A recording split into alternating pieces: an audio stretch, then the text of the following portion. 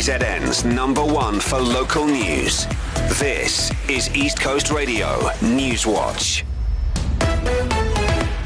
A Marion Hill resident says there's no end in sight to the area's water outage. Stembile Duma has been persistently emailing the eThekwini municipality over several weeks in a bid to have her community's prolonged supply disruption resolved. She says the taps on Intake Road ran dry in November. Supply was restored, but it went again 4 days later.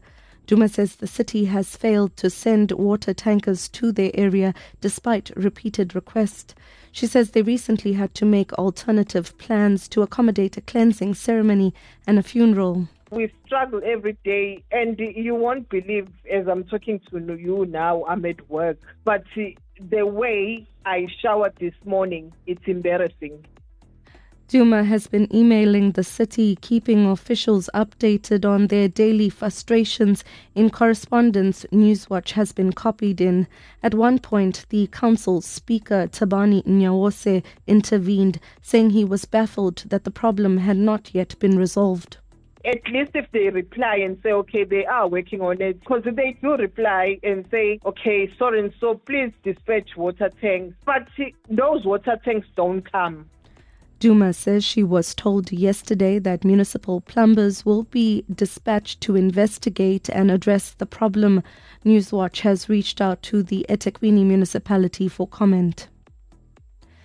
The Hlotluwe Mfolozi Game Reserve has recorded the highest number of rhino poaching cases in KwaZulu-Natal. Environmental Minister Barbara Creasy says 307 animals were killed at the park last year.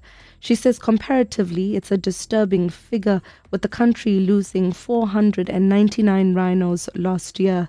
Poaching incidents increased by 51 in 2022. Speaking at a media briefing this morning, Creasy says there have been some breakthroughs in KZN. Real-time information pertaining to the arrest is shared, which enhances collaboration between prosecutors and law enforcement agencies. A national environmental cases audit has been conducted to establish the number of cases being dealt with by the NPA.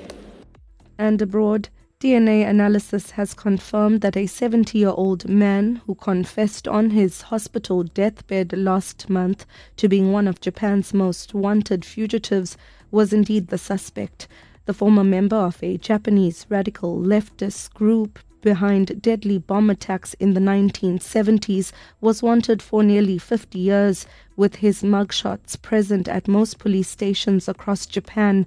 In one of 5 cases, the man allegedly helped plant a homemade bomb that blasted away parts of a building in Tokyo.